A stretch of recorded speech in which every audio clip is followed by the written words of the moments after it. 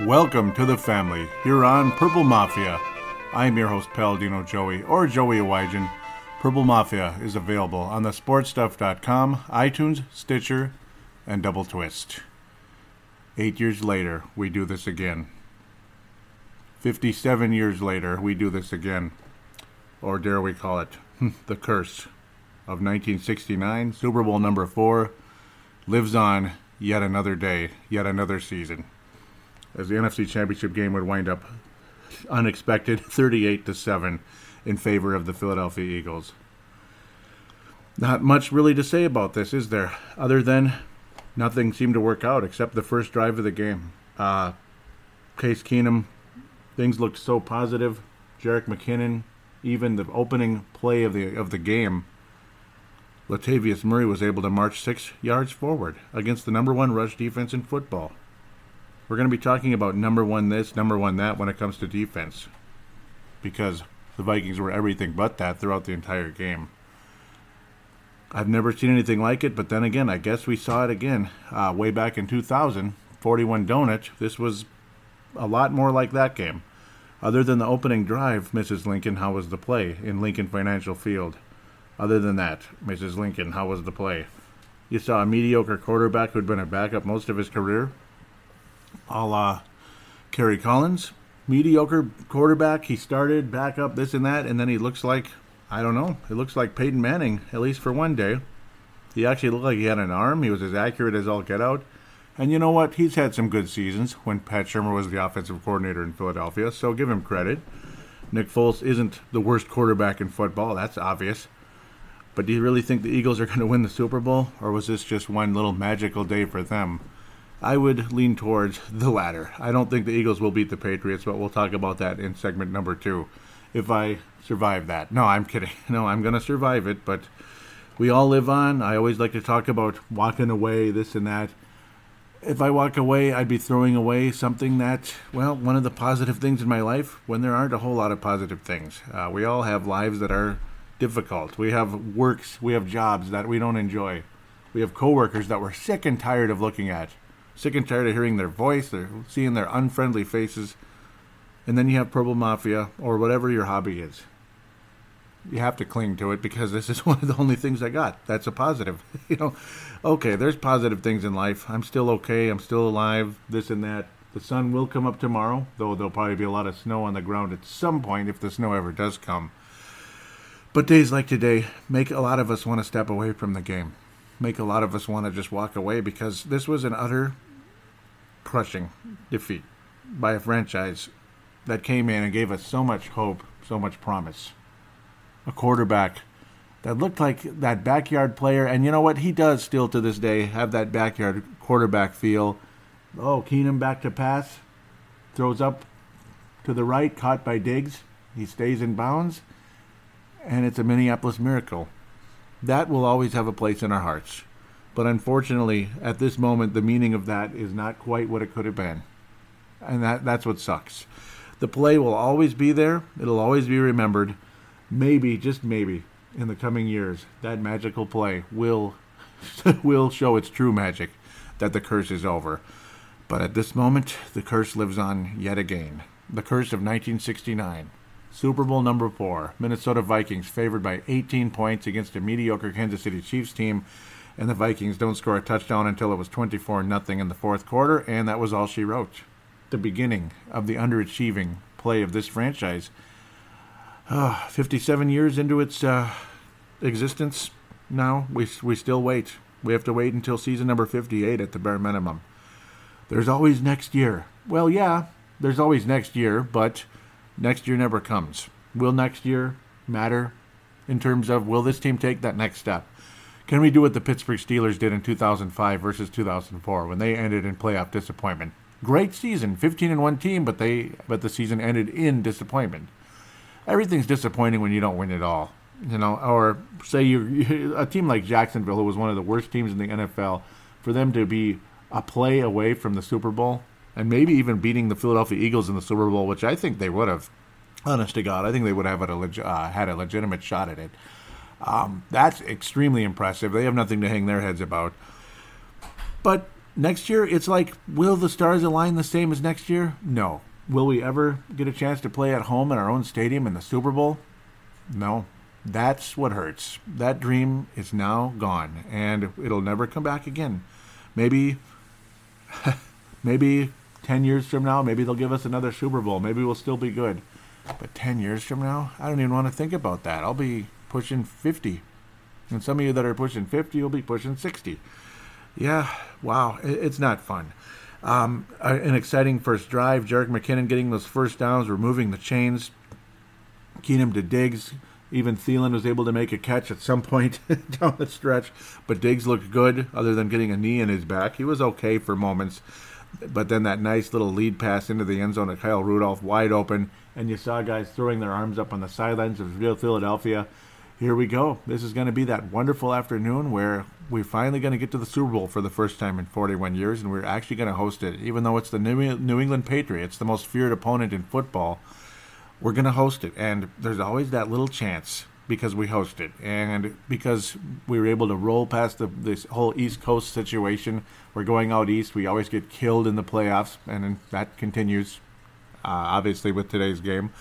But at that moment, we thought maybe we were going to get over that horrible hurdle, and maybe we'll beat the ultimate East Coast team, the New England Patriots. But again, the ensuing drive and all that, we get Nick Foles to go in a 3-and-out on his second attempt. They got the first down on the first one, then you get them to punt after their first their second series.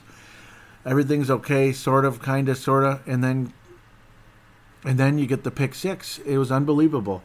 You can't completely blame Case Keenum here, but you're hoping he could somehow avoid Chris Long's long arm of the law, or whatever you want to say, overly tattooed, in my opinion, arm that batted the pass away. He didn't touch the ball. He hit Keenum's arm, which made the ball underthrown, which was attempted to Stefon Diggs, and then it was taken away.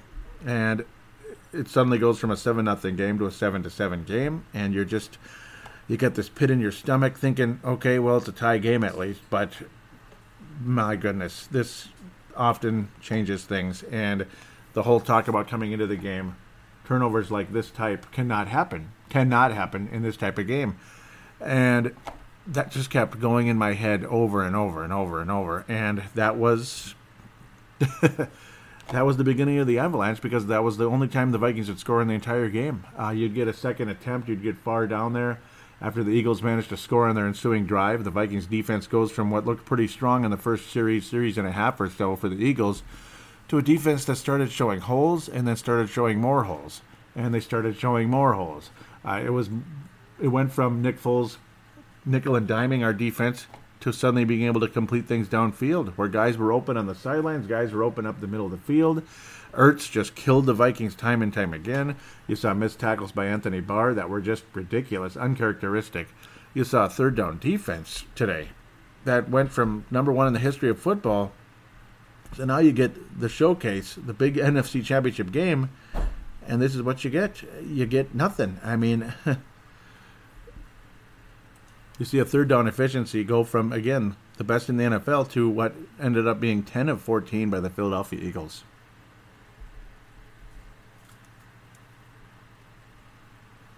10 of 14 by the Philadelphia Eagles. That's right, 10 of 14. We're talking, if it was 3rd and 10, 3rd and 8, 3rd and 6, 3rd and 7, 3rd and 30. I don't know. It wasn't quite 3rd and 30.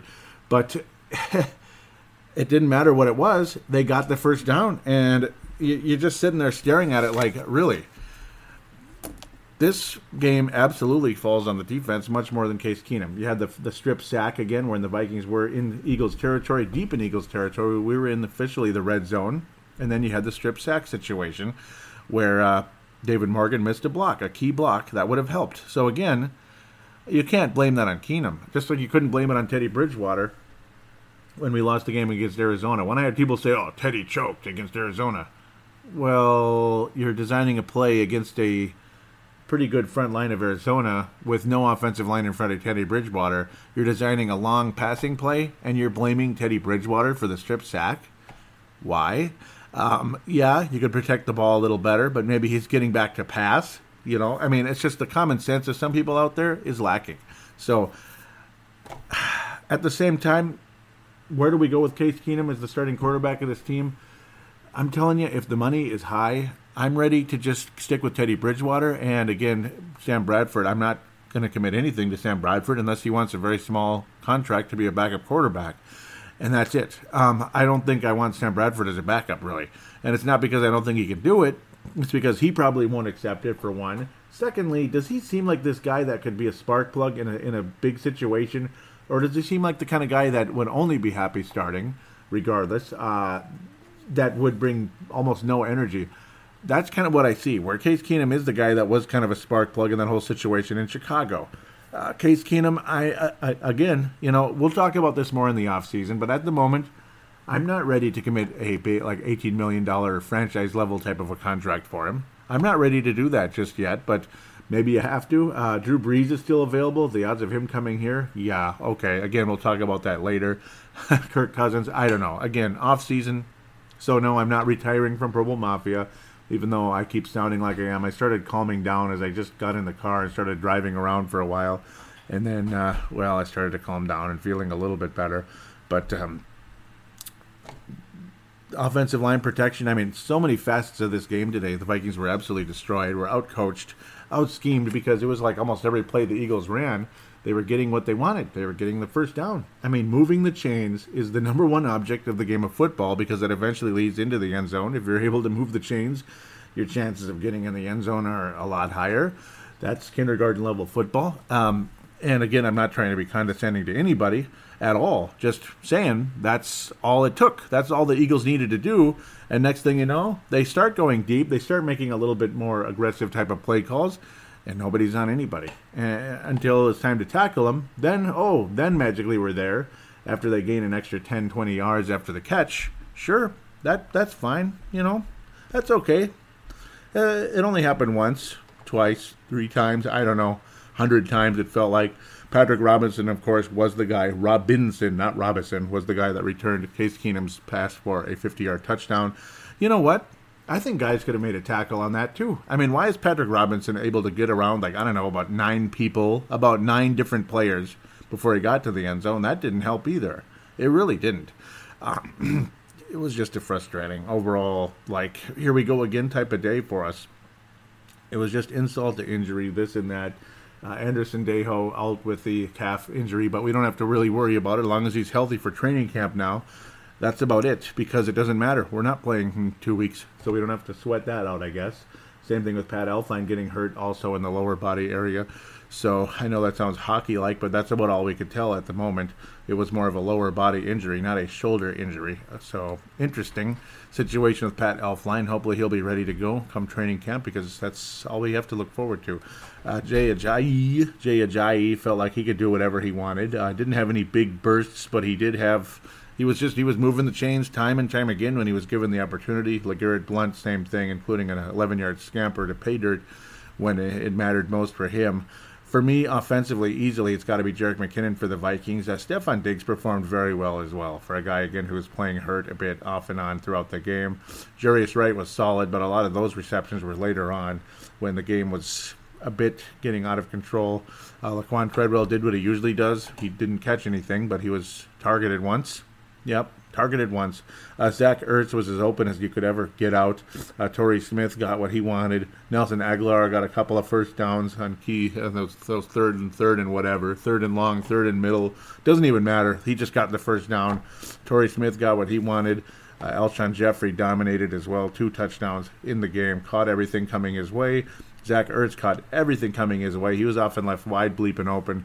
Anthony Barr, I thought, was probably the worst player on the field for the Vikings today. I mean, he could have tackled Ajayi in his sleep, and he just started stumbling and falling. And it was a key stop that ended up leading to the Eagles making it a 21-7 game. Later in that drive, as Foles jacked that thing up into the end zone, made me want to cry. Alshon Jeffrey jacked that sucker up for 53 yards to pay dirt just a couple plays later. Just, you make the key stop on 3rd and 6. Instead of stumbling and falling, it's a freaking 1-score game. Maybe, who knows what could happen, but that was one of the turning points of the game. You got to make that bleeping tackle, and you just didn't even touch the guy. You fell over. That's horrible. I doubt the field was that slippery when it's like 50 degrees. I mean, I don't know. Atlanta could have had that excuse. Atlanta's defense gave up 15 points in the game. 15. The Vikings defense gave up 31 points in this game because, of course, the 7 was a pick six. That was a defensive touchdown for the Eagles. 31 offensive points scored by a Philadelphia offense that a lot of us were mocking and ridiculing. But it shows you got to play the game. And there's always this fear. You go out east in the playoffs in big games, things happen. Yankees, Red Sox, Giants, need I mention more? You go there on the road. It's just, unless you're the Patriots, you're another East Coast team, it's not easy to do. Philadelphia lost the NFC Championship game to Arizona because it was in Arizona. It's just home field advantage means so much. Those mistakes, the poor defense against Carolina came back to bite the Vikings. The poor defense against the New Orleans Saints came back to bite the Vikings as well because it helped expose holes in this defense that I'm sure Mr. Jim Schwartz over there, that son of a gun, former Detroit Lions coach, got his revenge on us once again, was able to expose. Yeah, I'm going crazy. It's Doug Peterson was able to expose the defense for the Vikings, and Jim Schwartz did what he could against us as well, against Case Keenum and such. I'm going crazy here, and please don't blame me for that. Doug Peterson obviously was the guy that was cutting the holes in the Vikings. Of course, Doug Peterson, again, the former Packers and Eagles backup quarterback back in the day, and of course an offensive mind that has got him an NFL head coaching job, and he's got his franchise in the Super Bowl without Carson Wentz. Jerick McKinnon for me was the best player for the Vikings, and Kai Forbath made an extra point. You didn't have to worry about him missing a key field goal on a cold, windy day in Philadelphia or a cold, windy day in wherever. You got to see he made his extra point. All right, he made his extra point, so Kai Forbath did his job. Jerick McKinnon, 86 yards receiving in the game. He was valuable, and of course some of this stuff was picked up during the game when we're trailing, but of course McKinnon did do what he could. I think he would have been a huge factor, and a lot of people thought he was going to be that hero today. And you know what? He would have been if he would have ended up winning the game. McKinnon looked better than pretty much anybody else out there. Stefon Diggs, second place in that category. Kyle Rudolph did get that touchdown, but other than that, didn't work out. Inaccurate passes thrown his way. Case Keenum in these 2 playoff games was not as good as he was in the regular season. He looked sharp. He looked solid. He looked awesome against teams like Atlanta, against the Rams. Washington, he was erratic, but before that, he had dominated, throwing 4 touchdown passes. So, Case Keenum, better in the regular season than in the playoffs. Minnesota Vikings, insanely good in the regular season and mediocre at best in the playoffs. You had to get a miracle play to even get to the NFC title game, and we will always remember that miracle play in the bottom of our hearts. So, that's good. We can keep that and hopefully use that as some type of, some type of a charm against the curse next year and beyond, should this team be competitive as they were this year next season. The odds of that happening are usually slim, but you never know. Maybe this time the Vikings are here to stay when it comes to the playoffs, and we got to hope so. Quigley was good from his punting vantage point, of course, almost 50 yards a punt, so that's good. That's nice. We do appreciate that in a big way. Nice to see Danielle Hunter step up and get a big sack when the game was still very much in doubt. That was very appreciated. I thought he had a wonderful, wonderful game. So a guy that had a fairly quiet year, Danielle Hunter, stepped up nicely, getting what would have been his 8th sack of the season, if you count it all in one piece. Jaleel Johnson in over his head a bit.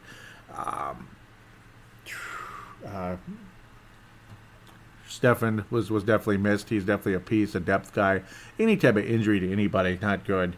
Trey Waynes got beat late when he had been good all year. Xavier Rhodes was terrible. Harrison Smith was out of position. Tom Johnson was really good at times, particularly early. Anderson Neho was generally good, but he's obviously had better games. Everson Griffin felt invisible. Linval Joseph did what he could most of the time. And Brian Robinson, I think this might be it for him, and that's unfortunate, along with Joe Berger. So, Berger, they will definitely be missed. There'll be pieces that need to be replaced in the draft and such. Offensive line. Absolutely, when it comes to the NFL draft. And, of course, defensive line would definitely be something I'm not against. Tom Johnson's not getting any younger.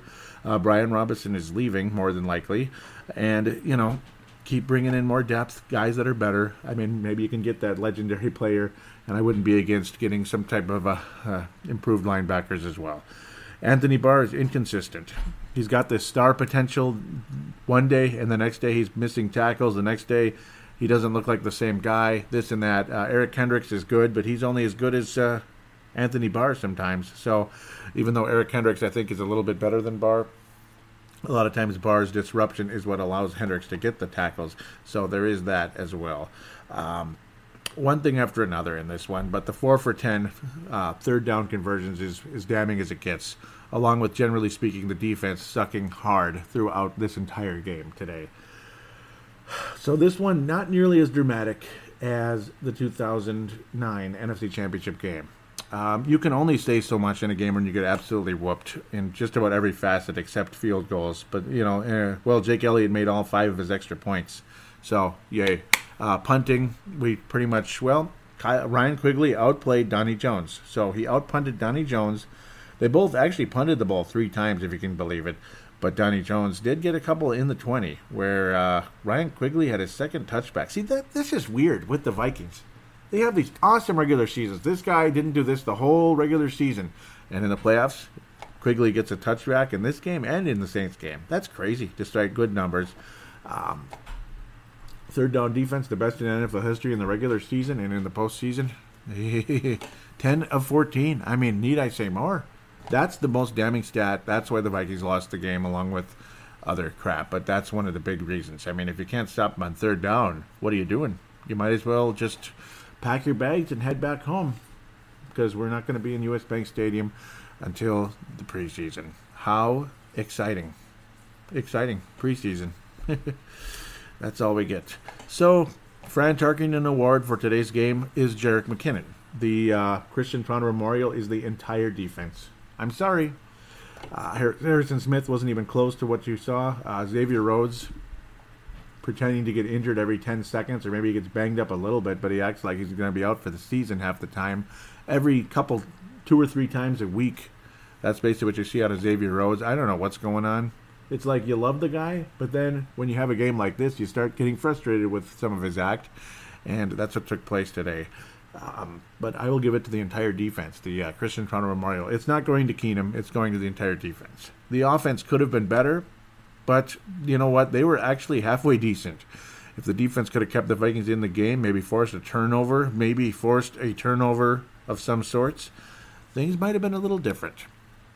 Unfortunately, Chris Long's batted arm of Case Keenum, not batted pass, but batted arm, was pretty damning, and that was the floodgates being opened by the long arm of the law in Chris Long.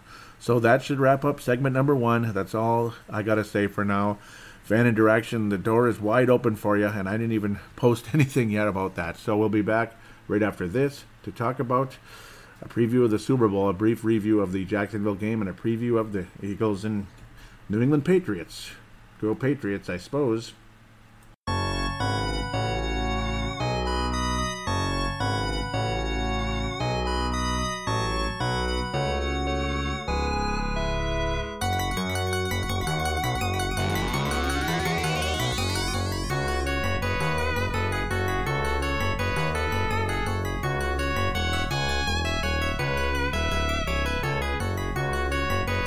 And we are back here on Purple Mafia, segment number 2. Now we're going to preview things, and I suppose we got to review the AFC title game.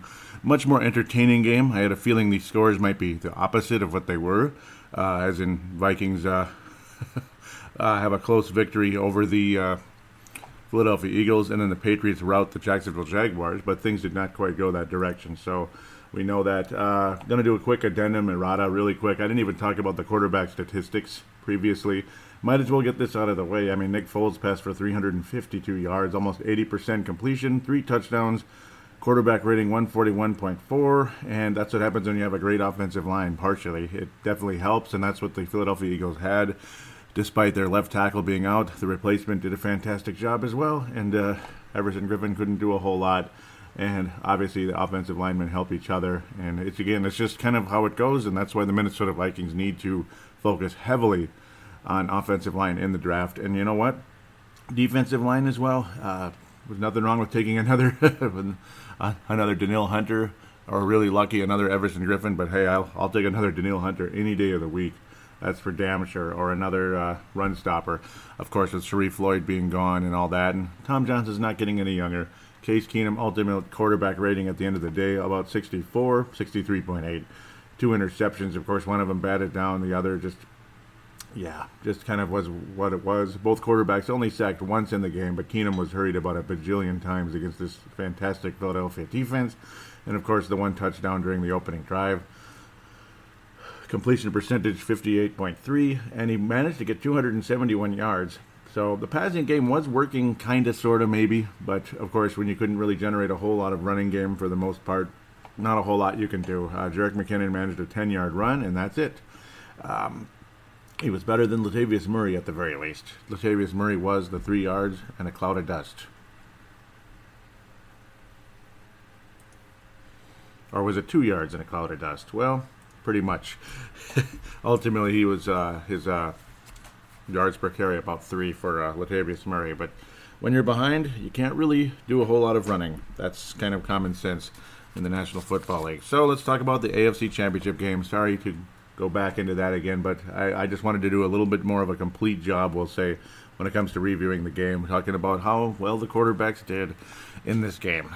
So, AFC Championship game, things looked pretty positive for the Jacksonville Jaguars for the most part. The Patriots did start early. They did get on the scoreboard early, so it's like, okay, here come the Patriots, but then after that, it was all Jaguars for about at least the whole second quarter. Things looked extremely positive in favor of the Jaguars as they were stopping the Patriots time and time again, pressuring and sacking Tom Brady. And it's like, oh my God, is it going to be Vikings and Jaguars in the Super Bowl? Could it be destiny? Maybe. And you force Blake Bortles into an interception, or maybe the freaking Jaguars ended up being what the Eagles were today if we go to the Super Bowl. Who knows? We'll just never know. Tom Brady is able to settle down, get his guys together. James White was able to get into the end zone, so good for him. He's the guy that ended up ending it last year for the New England Patriots on a screen pass that ended up leading to a championship in that overtime drive that the Falcons never even got to touch the ball in, because the Patriots were on an absolute mission in the second half of that football game. And it was kind of the same in this case. Josh Lambo was able to get some field goals. Blake Bortles was absolutely fantastic in this game, though. I mean, I got to tell you, he really stepped up under pressure throughout the entire game.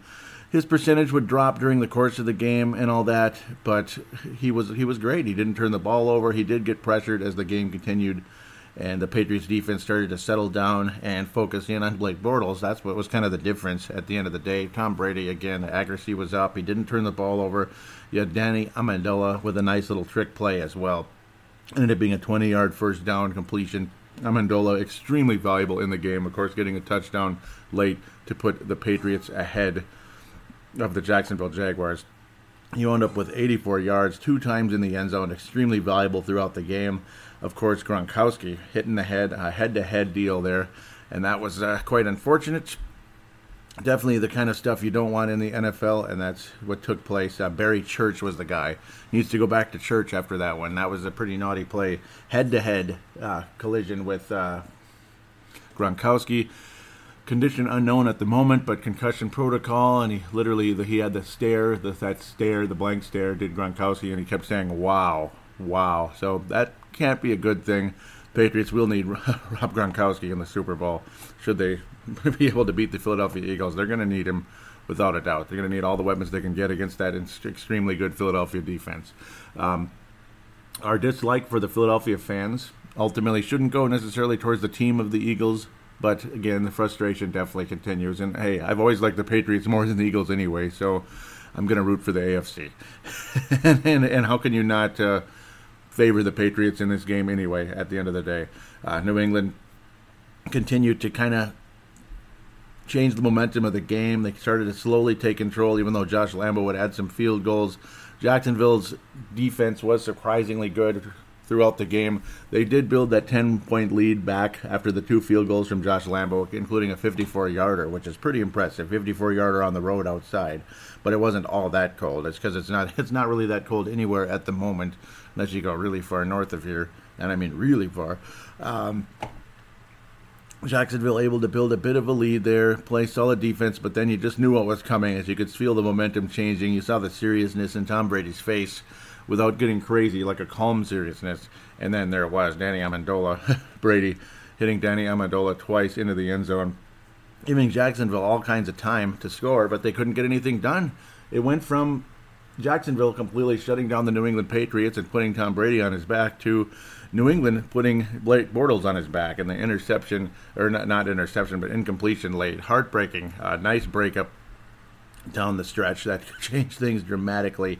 It would have been a major completion down the field. But Stephon Gilmore made a spectacular pass deflection, literally like flying in the air, knocking the ball away. That might have been a game-changing moment as the Jacksonville Jaguars trailing in that game. On fourth down, could not get the completion. New England's defense stood strong, and that was the end of the day as the Patriots were able to burn the clock. Of course, Jacksonville still would have had a chance with the ball if they were able to stop the Patriots on third down, but they were not able to do it. A screen pass that led to a first down once again for the New England Patriots was all she wrote, as the Jacksonville Jaguars had spent their timeouts in the previous series. They would have had plenty of time to do something once again if they were able to get a completion against this improved Patriots defense, more focused Patriots defense, but it just wasn't meant to be at the end of the day with a first down run once again by James White. Oh, it was unbelievable. If you were cheering for the Patriots, actually this was Dion Lewis who was able to get loose on this one. Pretty surprising, as he'd struggled most of the game getting anywhere, but he got the one that mattered most, and that ended the game for the Jacksonville Jaguars. And the New England Patriots go to their second straight Super Bowl, their eighth Super Bowl so far under Bill Belichick and Tom Brady, and their 11th overall AFC Championship. This was their 11th overall AFC Championship game since Belichick and Brady were together. 8 conference championships, 11 losses in the conference final. Minnesota Vikings, well, we won 4 back in the day, but we've lost 6 in a row now. It's unbelievable. All the way back against the Eagles, way back in 1980. It's hard to believe that. Viking team did get to the NFC Championship game, but we ended up losing to the Eagles there. Eagles ended up losing to Oakland Raiders that year, the Oakland Raiders. They were still in Oakland before they moved to L.A. and then back to Oakland in the mid-90s. As we all know, that was John Madden when he was actually an NFL coach rather than a commentator, and a pretty damn good NFL coach led them being the Raiders, over the Philadelphia Eagles in that Super Bowl. And the Vikings now 0-4 against the Philadelphia Eagles in the playoffs. You thought this was easily the best Vikings team to go against the Eagles in the postseason, but apparently this Eagles team they were up to the challenge, of course, and at the end of the day, though, you sit and still wonder what the hell happened to the Vikings defense. Nobody really seems to know. In the locker room, none of the players had any answers. The coach knew something, obviously, in Mike Zimmer, as he was basically like, if you want to blame someone, blame me. They were outcoached. The Minnesota Vikings were absolutely outcoached in the game, and there's no question about it. Jacksonville and New England was a pretty even battle, and the Jaguars fought very hard in that game. You could just see the heartbreak in Blake Bortles' face. He had a hell of a game, and you know what? He gets all the credit in the world. Jacksonville, what they reminded me of this season, particularly in the playoffs, the 10-6 record, all that, they reminded me of the Baltimore Ravens with Joe Flacco when they would go in the Super Bowl, or at least get to the AFC Championship game, lose to Pittsburgh or whatever. But in this case, this was a team that really did remind me of the Baltimore Ravens. And you could say a little bit like the New York Giants. Of course, Tom Coughlin back with Jacksonville after all these years, as he helped the Jaguars get to their previous 2 AFC Championship games when he was the head coach, and Mark Brunell was the quarterback. He had Fred Taylor, guys like that. He had Keenan McCardell. That was a good team. I can't remember the other wide receiver who was actually really good as well, but Keenan McCardell ended up surpassing him. There was a really good receiver. McCardell was like the number 2 guy, and then he ended up being the top guy. I can't remember the guy's name. It's been about, that was about 20 years ago, so 20 years ago when the Jaguars were at last really, really good. Jacksonville is definitely a team to be reckoned with, and Blake Bortles stepped up in a season when a lot of people thought he was the only weakness on that team, and he finally did something in this postseason. He did a good job, I'd have to say, and that Jaguars defense has a great future. That's what happens when you draft well. You go from the cellar to almost the penthouse with Jacksonville when you build a defense to the level they did, and that's why the Vikings improved so quickly under Mike Zimmer. Now the question becomes with the Vikings, what the hell is next? What the hell is next with the quarterback position? the defense, this and that. Like, what happened? What got exposed? How can we fix it? How can we stop this leaky faucet from leaking too much? It's a disaster. So that's kind of where we stand now. Let's preview the Super Bowl. I'm almost ready to wrap up the segment, aren't I? I'm going crazy. New England Patriots, Philadelphia Eagles. Well, I got to favor New England in the game. They have the experience. They have the coaching. Obviously, Doug Peterson is a very good coach. He's did a hell of a job on us, that's for sure. Hard to believe that Philadelphia offense only got 15 points on the on the Falcons, and then 31 on the Vikings, which are a better defense than Atlanta. Even though Atlanta's defense has improved, they're not that good. I don't know. It was just a momentum thing, I'd have to say, where Philadelphia was still a bit shaken with the Carson Wentz injury. Could they win a playoff game? And then when they realized they could, then things changed dramatically. Philadelphia is a threat to the New England Patriots, obviously. The Patriots are favored by 6 points in the Super Bowl at this moment, but we know how that can always change a bit. 5.5, 6 points, that's kind of where it is right now, and they say it's the biggest point spread since 2009. But we won't talk about 2009 either here. Hard to root for either of those teams. I didn't like the Colts or the Saints in that game. Ugh, couldn't stand it.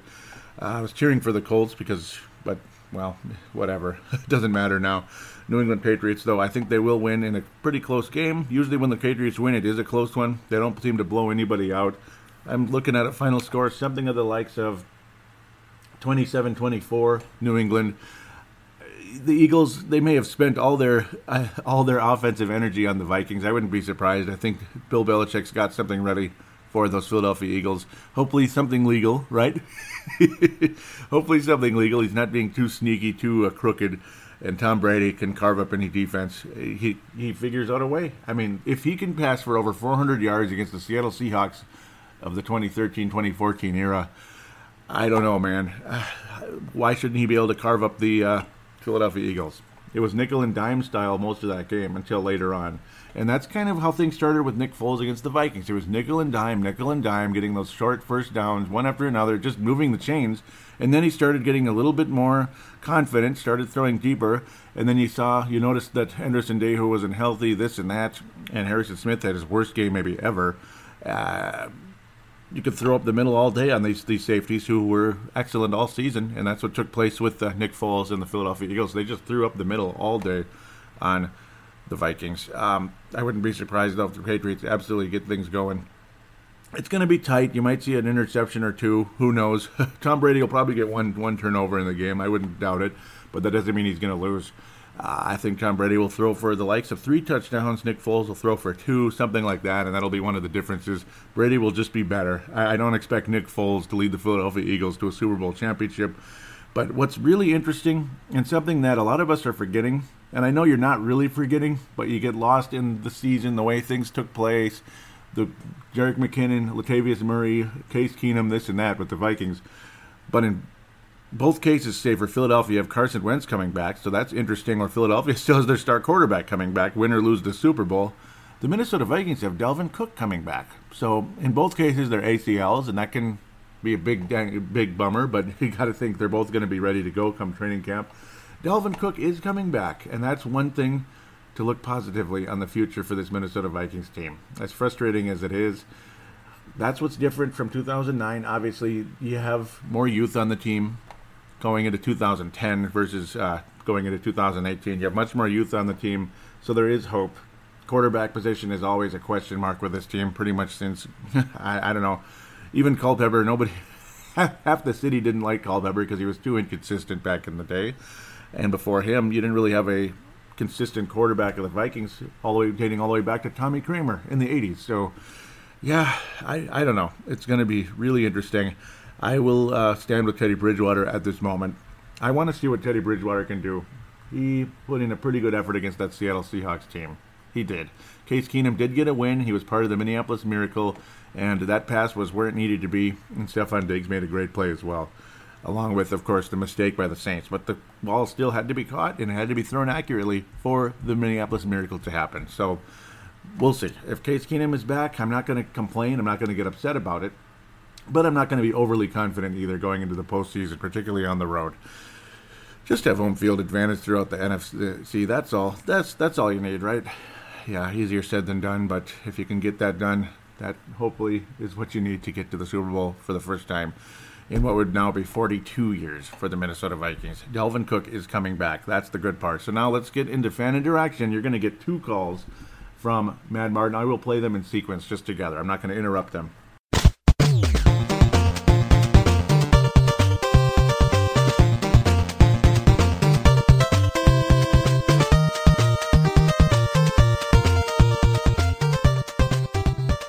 The end zone, I mean, wow. Just a big mistake. You just got to be able to, you got to take advantage of it when they do that kind of stuff. 10 seconds to go. 24-23 Saints. Vikings at their own 39. It's third down. 3 receivers right, Thielen left. Marshawn Lattimore 12 yards from Adam. Case on a deep drop. Steps up in the pocket. He'll fire to the right side. Caught by Diggs. Stay up. Oh, my God. Oh, my God. 30. No. 10. Touchdown. Are you kidding me? It's a Minneapolis miracle. Stephon Diggs and the Minnesota Vikings have walked up on the New Orleans Saints.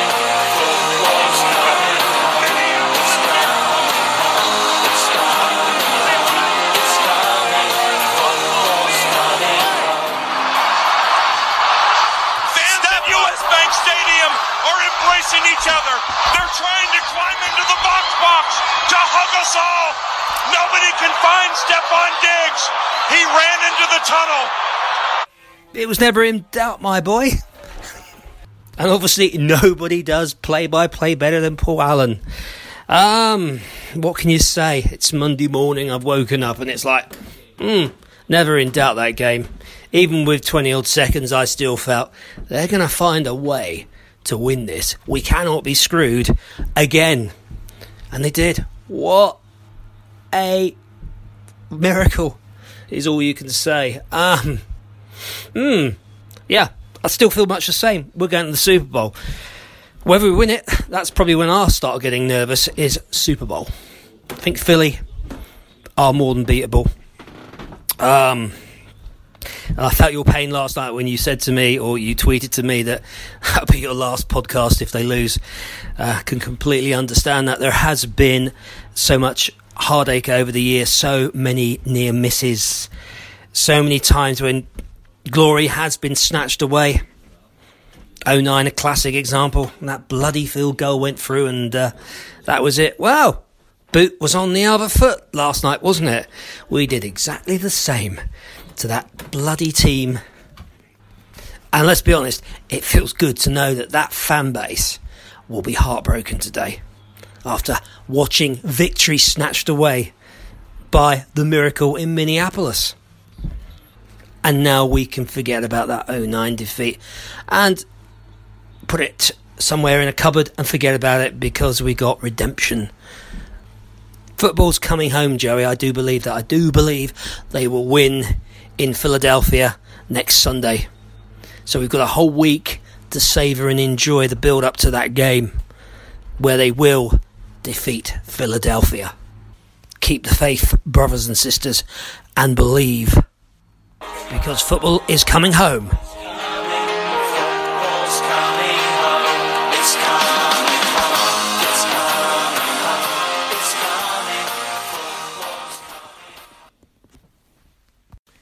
Morning, Joey. I hope you're not feeling too shell-shocked or stunned. It's about 8 a.m. local here, which is probably 2 a.m.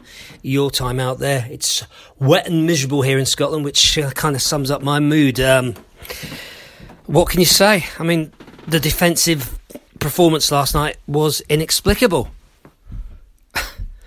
I am kind of lost for words in explaining what the hell happened there. Was that defence already in the postseason and gone on holiday? Yet again, they produce another disastrous performance in a championship game. But I'm kind of lying in bed this morning because I couldn't sleep. It was like sleep deprivation rules today. And thinking along the lines of, well, in hindsight, looking back at the game against the Saints, you know, a shutout in the first half. And then we've had 3 halves of football where statistically the best defence in the league allows 62 points. Think about it, 62 points. That has a lot of similarities to the back end of the 2016 season, where the defence just basically faded away towards the end of the season.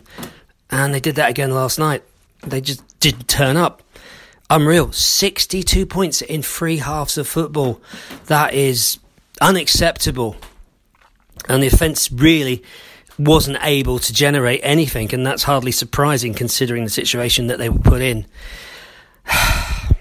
Yuck. Yeah, to me, this is worse than 41 Donut, because I didn't expect that team to win, and I expected this team with the talent on the defensive side of the ball to find a way to grind this out, get enough points, and win and take us home. They didn't do it, and it's galling, but not, I guess, unexpected.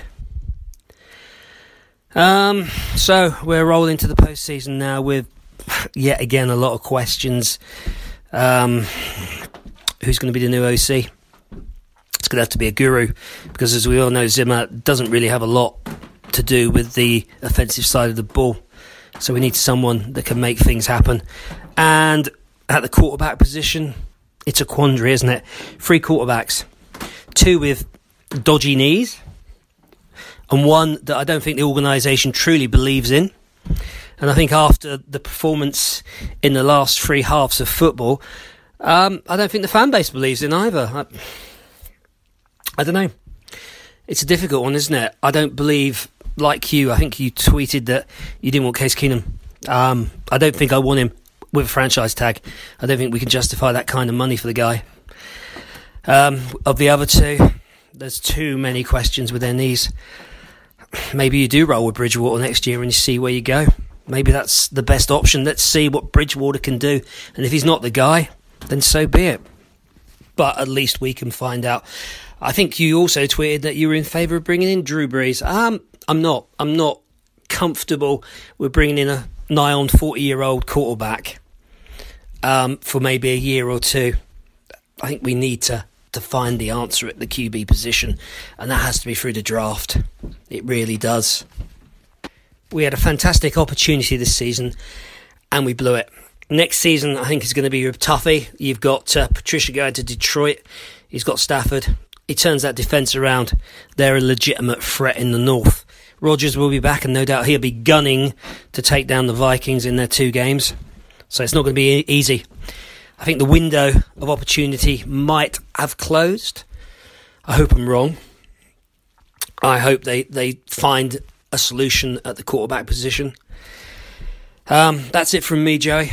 Thanks for all the podcasts this year. It's been most enjoyable. It was a fun ride up until last night. And let's see where we go in 2018, rolling into 2019. Skol, brothers and sisters. I hope you all take care this year. And let's hope and pray that maybe next year is our year. And thank you very much, Mad Martin, Dave Martin, out of Northern Scotland, for the call-ins all season. It's been an absolute pleasure, and keep them coming. They're always welcome in the off-season. They're welcome anytime, so keep them coming. Great welcome to this show, and welcome addition to this show. I think everybody loves what you have to say. Yeah, it's amazing the swing and emotion. Obviously, you go from the Minneapolis Miracle to this, to the Philadelphia disaster, whatever you want to say, Philadelphia massacre. I don't know. It's not quite the Revolutionary War or Civil War or any of those things right now. A little bit further beyond that, I suppose. But then obviously, luckily no one died or anything. But yeah, you don't want to poo-poo what happened, though. It was a terrible and depressing performance from just about the get-go. Obviously, the opening drive was so fun and all that, and we already talked about that in the first segment. But that's obviously so I don't know why I'm rehashing what I talked about. Really liked what you had to say there. And yeah, I mean, the window, is it closing? Possibly. Obviously, the competition is going to be different now. Aaron Rodgers is going to be back, and he's going to be back with a vengeance. Yep, like you said, Patricia going to Detroit. That's going to be a very interesting change over there. I liked what Caldwell brought when it came to the offense with Matthew Stafford. You saw a much different Matthew Stafford under Jim Caldwell. So it's going to be interesting to see how things go, what type of offensive coordinator will be brought into Detroit. Pat Shurmur, of course, going to the New York Giants to help out Eli Manning in his final days there.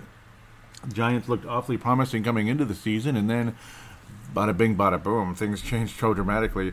Bob McAdoo, amazingly, is one of the candidates for offensive coordinator for the Vikings. How weird is that? Imagine that. He goes from, you get Pat Shurmur as the head coach of the Giants, and then Bob McAdoo, the the head coach of the Giants, coming to be offensive coordinator of the Vikings. I don't know. I don't like the way things took place in New York with McAdoo as the head coach and Eli Manning and all that. I'm not sure that's a good idea, but I don't know. I'm welcome to suggestions. I'm open to what people think of McAdoo and, of course, many others. Daryl Bevell mentioned by Sebastian Barton. I wouldn't be against that. I think he's similar to Pat Shurmur a bit. He's not the perfect coordinator.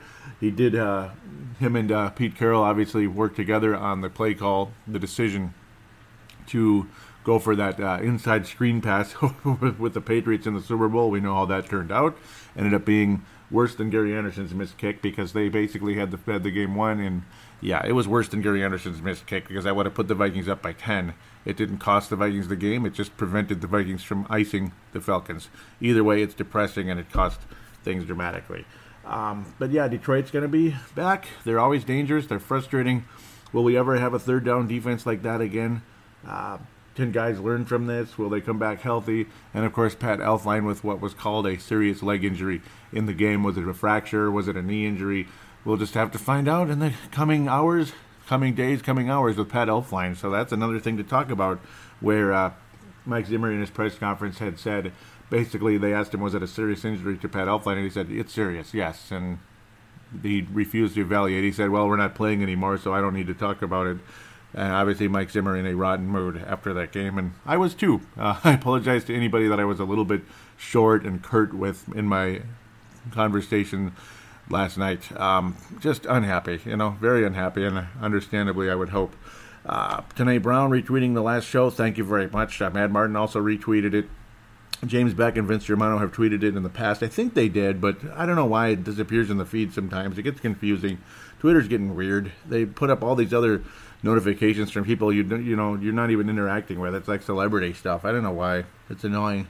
Mad Martin says, woke up and it's good to see there's a podcast waiting for me. Will listen at work, still buzzing on 3 hours of sleep. Yep, I know that feeling. This is at Purple Mafia Show, not at Wolves Explosion. That's Timberwolves Explosion. Check that show out if you like. Timberwolves Podcast, Timberwolves Explosion on iTunes. Check out Brave the Wild as well, if you could, for hockey fans out there. But yeah, at Purple Mafia Show, Mad Martin was saying that about 3 hours of sleep. Mad Martin continues saying, most enjoyable podcast, brother. Was I the only person on the planet who still believed with 10 seconds left they would win it? It was like, yeah, never in doubt. Just 2 more podcasts and you can retire and relax. At least retire for the off season, yeah. There'll definitely not be a show next week, but then the week after I'll review the Super Bowl. Yeah, I'll review it. It'll probably be a fairly short show, and of course the first segment will be all Vikings. Second segment, actually, yeah, well, we'll get to that when we do, but there'll be a lot of, it'll be a 2-segment show.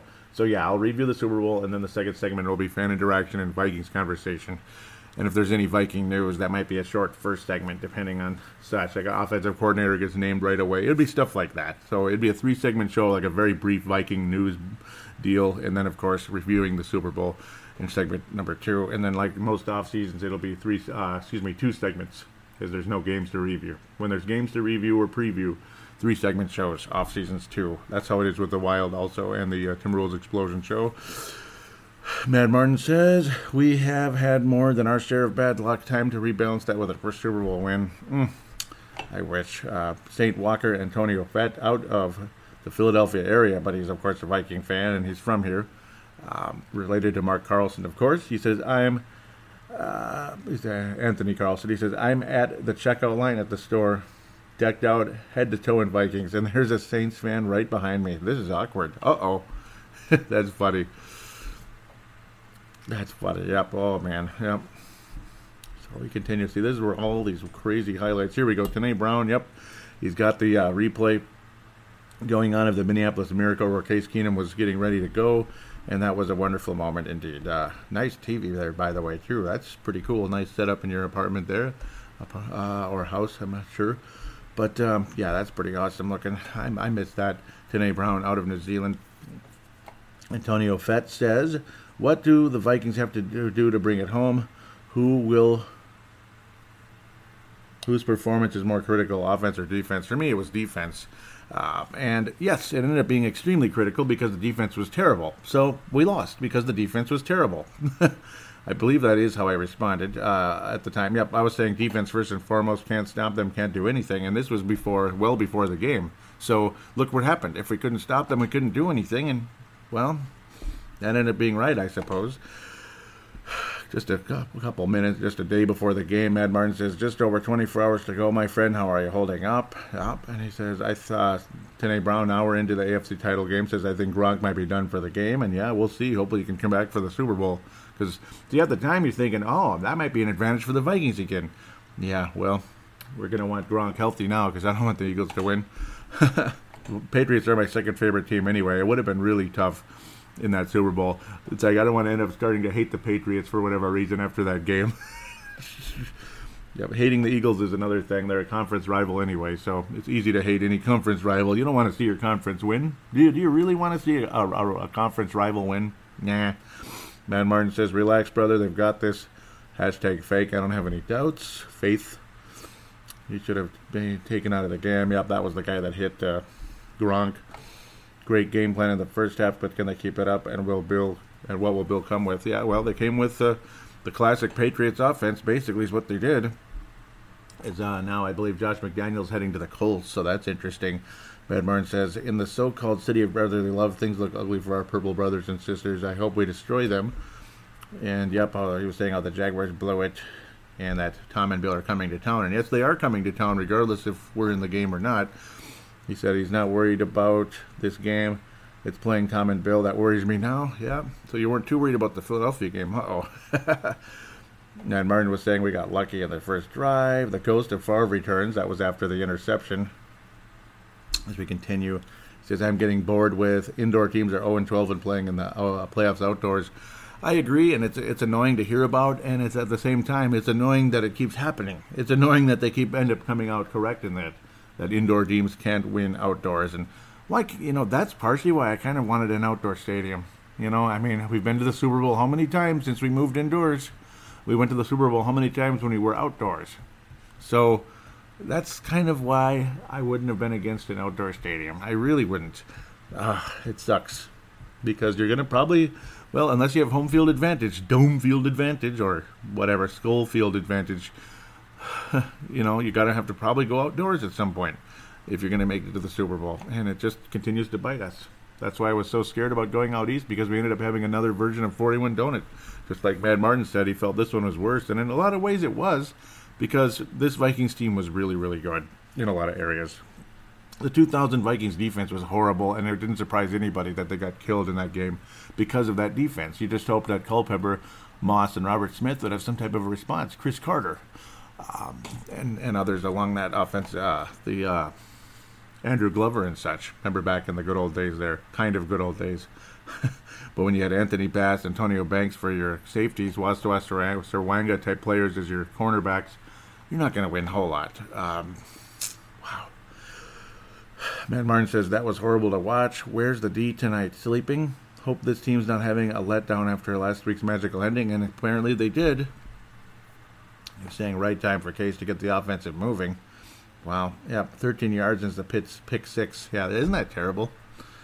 Yep, you're saying he needs a drink, need a turnover fast. So far, this is an embarrassing performance. 5 drives, 2 and 3 out, 3 and outs. Yep, and the fumble. Yep, there was the strip sack as well in the game. Defense getting torched.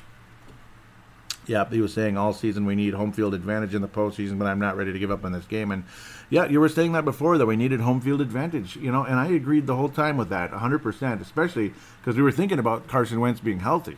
And, Carson Wentz may as well have been healthy yesterday, because it sure felt like we got sliced up by Carson Wentz in that game. That was Carson Wentz, it felt like, minus the arm, I guess, but yeah. Man Martin says, how the bleep are we getting destroyed like this? The D is complete garbage now. I'm shell-shocked. Yeah, he's saying it's worse than 41 Donut. Yep. I was saying how it's summing up the frustrations over the last 20-plus years for this team, for others 50 years. Here comes the big game and we pee down our leg again. Yep, that was kind of my statement for the game in a lot of ways. And Martin, as we head to the end of the game here, says, I'm sick to my core, but the positive was that I had no expectations this season, but another championship defeat, so hard to stomach. Yeah, he was saying it's not to be my friend, but it was a fun season up till tonight. I hope New England destroys them in 2 weeks. Their fans are arseholes and deserve a good beating. Skull, my friend. I couldn't agree more with that one. I hope they get smashed out as well. I was talking about, because Tom Hohen responded. I was saying I officially do not want Case Keenum to be our starter next year, especially not for a big giant contract. I will take my chances with Teddy Bridgewater at this point. Tom Hohen says the team has a truckload of cap space, somewhere in the neighborhood of $60 million. If none of the three on the roster deserves the money, guys like Brees and Cousins are out there, and Cousins would be awesome, I think.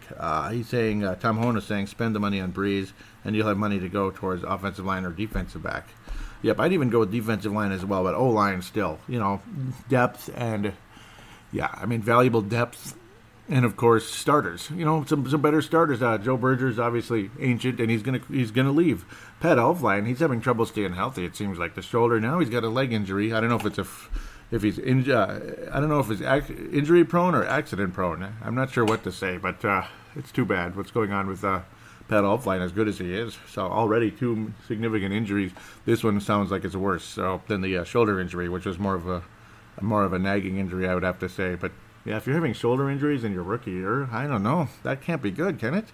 Ned Martin says, I hope they tear them apart. I don't want another stopgap old man. Yep, he was saying that about Drew Brees. As good as Drew Brees is, I don't know.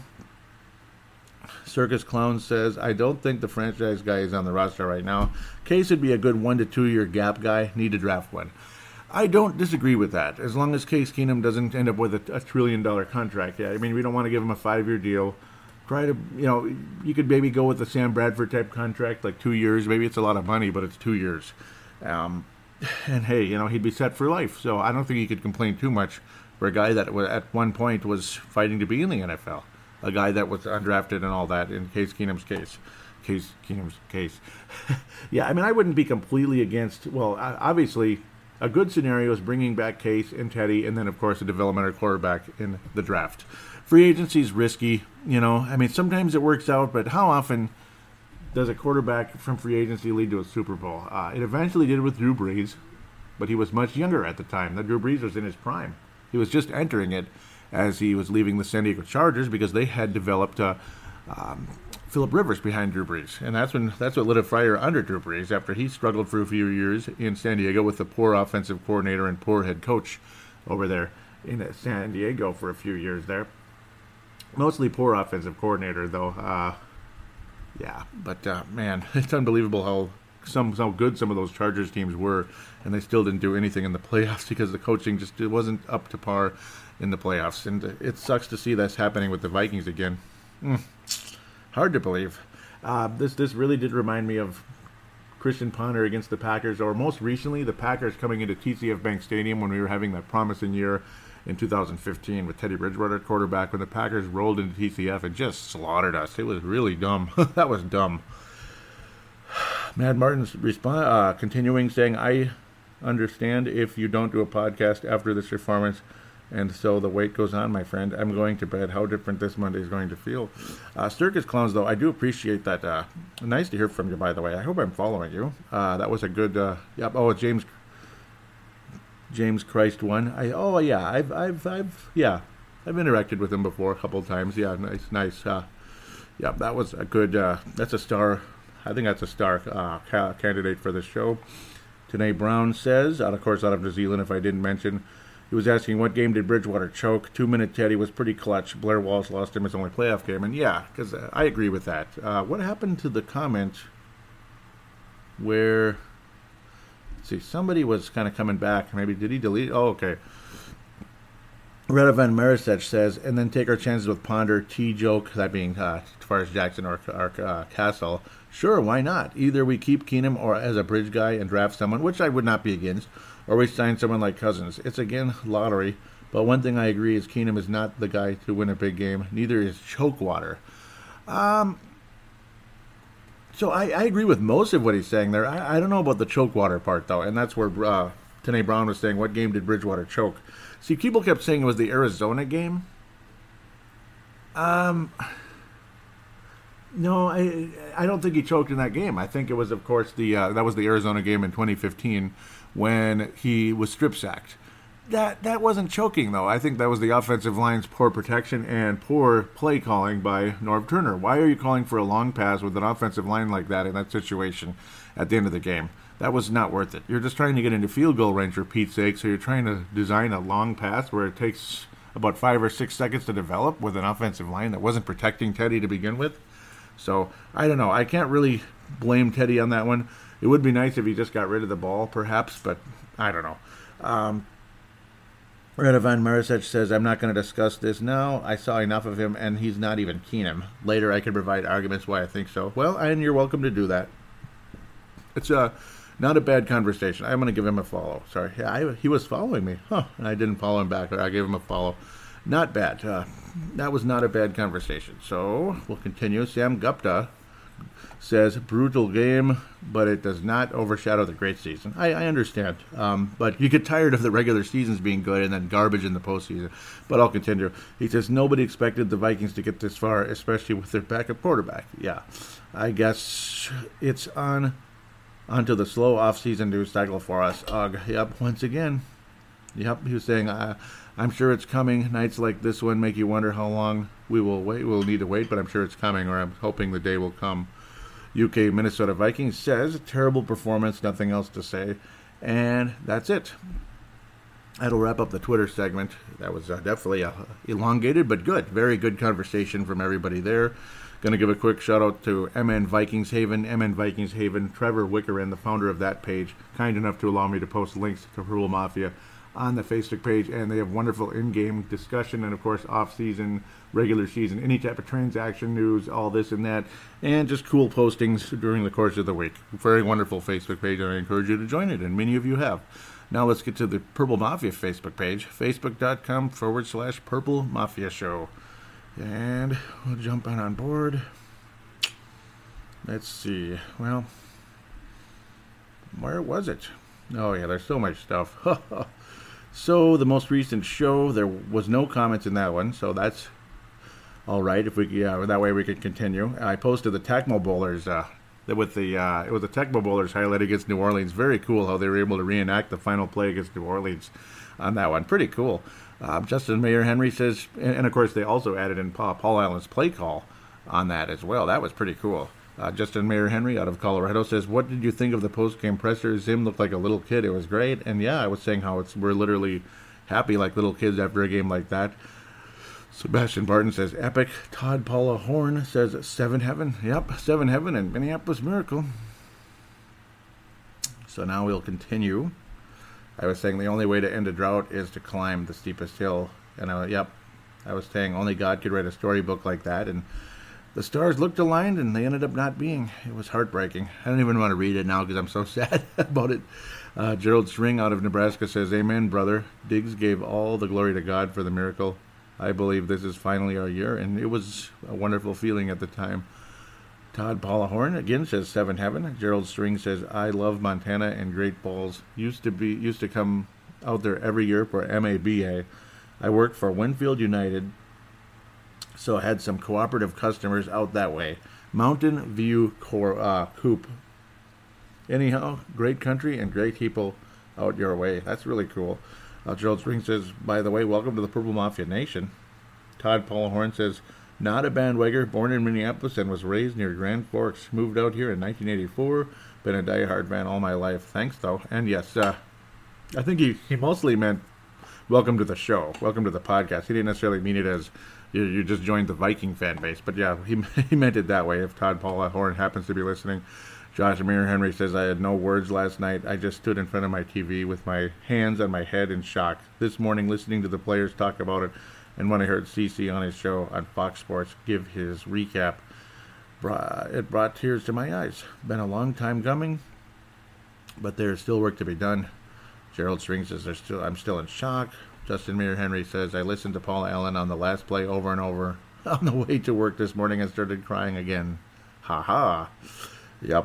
Yep, I was saying I get goosebumps Josh Mayer Henry, also out of Colorado, of course, says, I normally listen to Fox Sports on Fantasy Sports Network, but this morning had to listen to PA and KFAN just to hear him talk about the moment. Yep, it was amazing. It really was. It was a fun show to listen to, wasn't it? It was a fun week. Pat Shurmur reportedly is the choice to become the Giants' next head coach, and that is very much reality. Sebastian Barton says, everyone is upset, but I'm happy for him. Anyone who goes to Cleveland deserves a real shot. Yep. Brian Rentz says, after he called a pass play with 1:20 left in 3rd and 10 on 1st and 10, I was ready to help him pack. Worst case happened. Interception. Worst case, literally, right?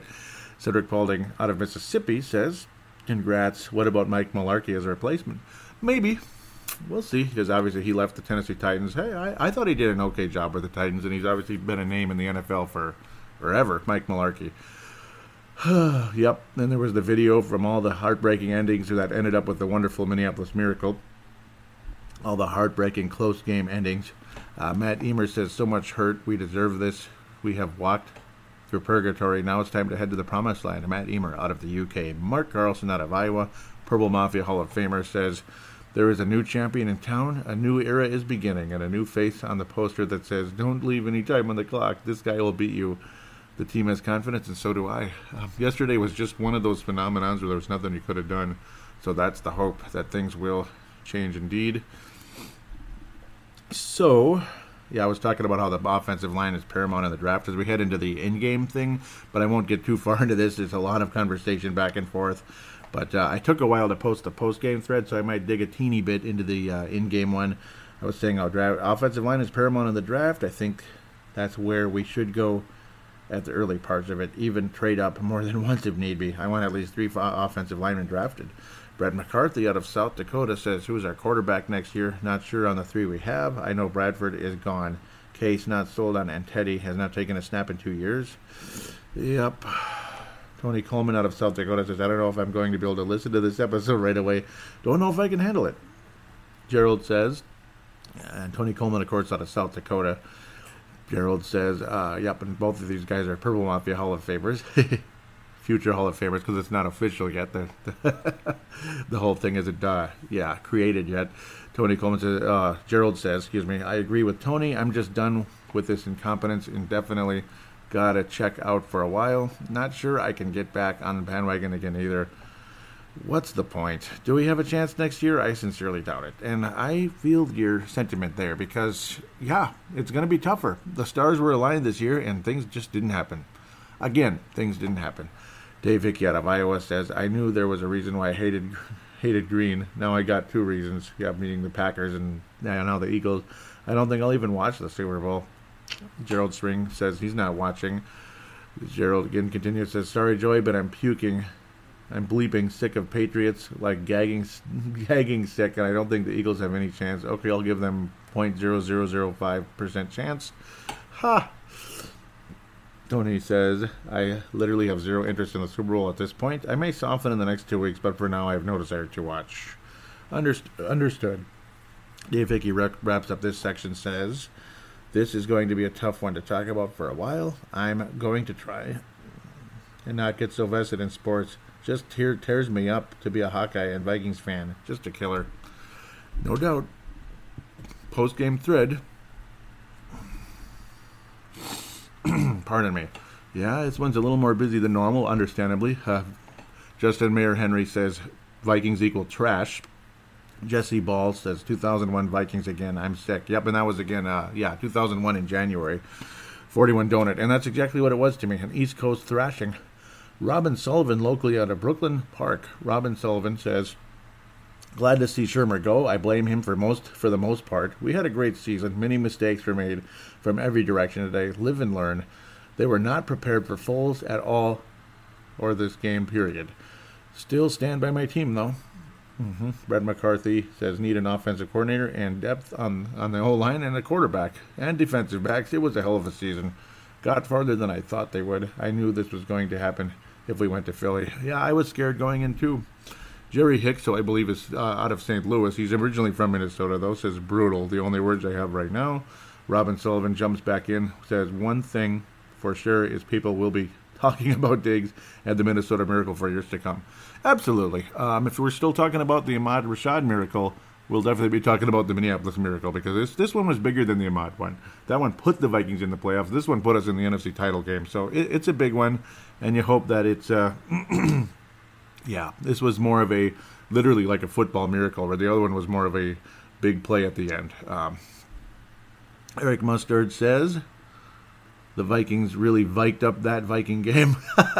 I should be used to it by now. But I was at least looking for a competitive game. Sigh. We'll see what happens in the offseason regarding the quarterback situation. Hopefully Cook will be healthy too. And yes, Dalvin Cook is the interesting factor going into next season. If he's as good as he appeared to be, we could be in good shape offensively next year, at least with the right coordinator in charge. Tony Coleman says, I truly thought this year was different. I totally bought into the bring it home fantasy. I started to believe, but no, same old Vikings, building us up only to break our hearts in a spectacularly devastating fashion. R.I.P. Skull to the Bowl.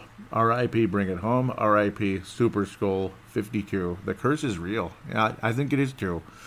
That being said, I thank the Vikings for a truly remarkable season and all the fun I had along the way. I love this team in spite of it all. Beyond that, I don't want to talk much about it.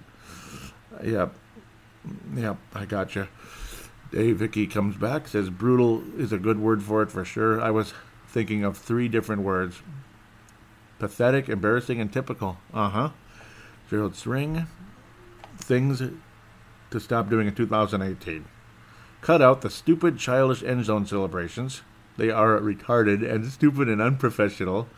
Things to start doing. Get prepared for games instead of practicing end zone celebrations. When you win a Super Bowl, you can do your stupid little end zone celebrations.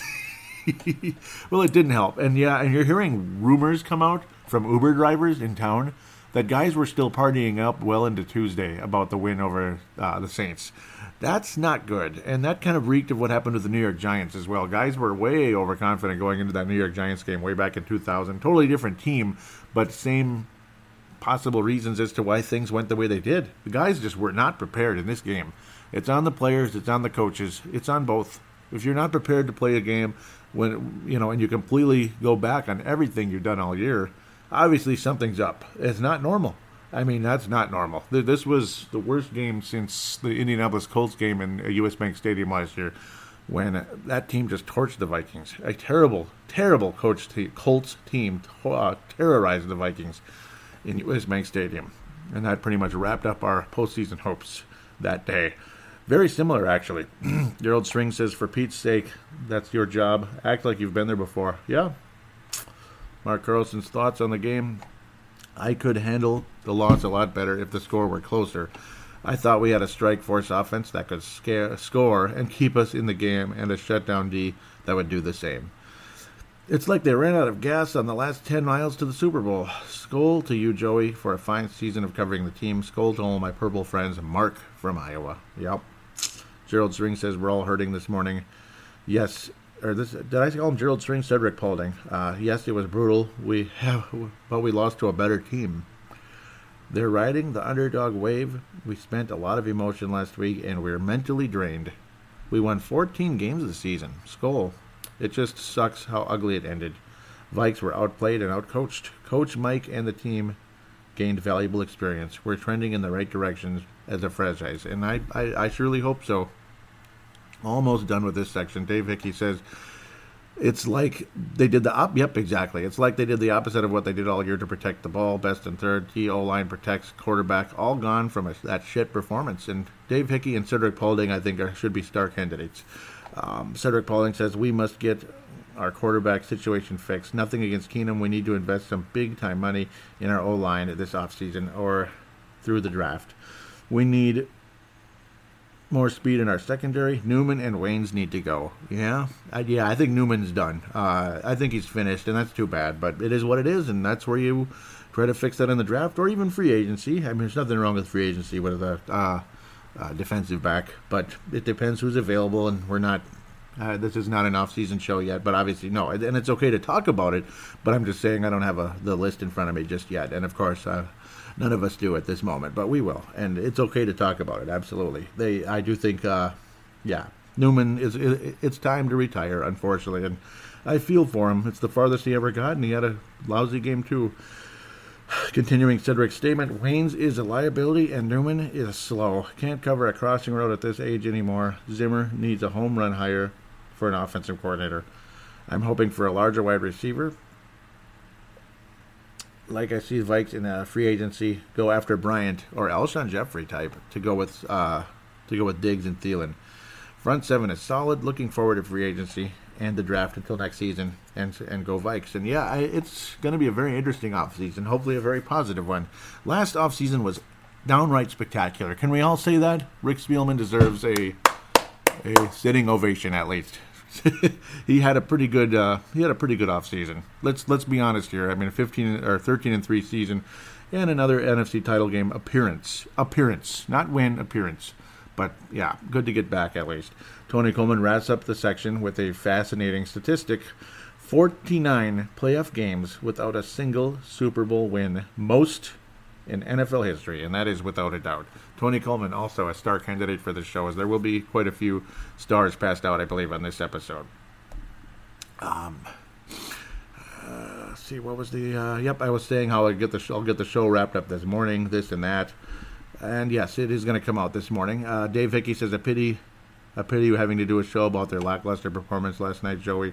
I wanted to comment on the fact there are rumors going around that the Vikings are considering hiring Ben McAdoo for the offensive coordinator. In my opinion, that would be the stupidest thing they have ever done. He took the Giants from winners to losers, and that's who they want to replace, Shurmur. Yeah, and Shurmur's replacing him as head coach. I'm with you, Dave Hickey. I think that would be a mistake. I think it would be a mistake too, but boy, I mean, too bad it's out of our hands. I wish it wasn't. Hopefully it's just a rumor. That's about all we can say now. Final post here. Okay, yeah, this was all Tony Coleman's. Oh, no. Yep, that was when the whole situation, that was the previous one. This one is now. Yep, he was saying it looks like it'll be a cloudy day in Philadelphia, Pennsylvania. The high will be 53, the low will be 39, and as of now, it doesn't look like the weather will be too bad in Philly. It could be much worse. And no, it wasn't too bad, but the Eagles did what they did. Eagles flew, I guess, at the end of the day. So that will wrap up the fan interaction segment, mercifully for some of you. No, I'm kidding. No, I loved it, but mercifully in terms of the frustration and the sadness and all that. I'm trying to look for, there he is. Yep, so I want to make sure I get to all the stars out there. So the stars for this episode, it's tough. It's always tough. The gold star for this episode is going to go to Dave Hickey and Mad Martin. They will, I'll give it to Dave Hickey and Mad Martin for this show. Obviously, good conversations back and forth. I'm going crazy. A lot of you deserve gold stars, I think. Cedric Paulding and Tony Coleman will get silvers. Mark Carlson, Circus Clowns, Jamie Christ won. Absolutely a bronze star. I think,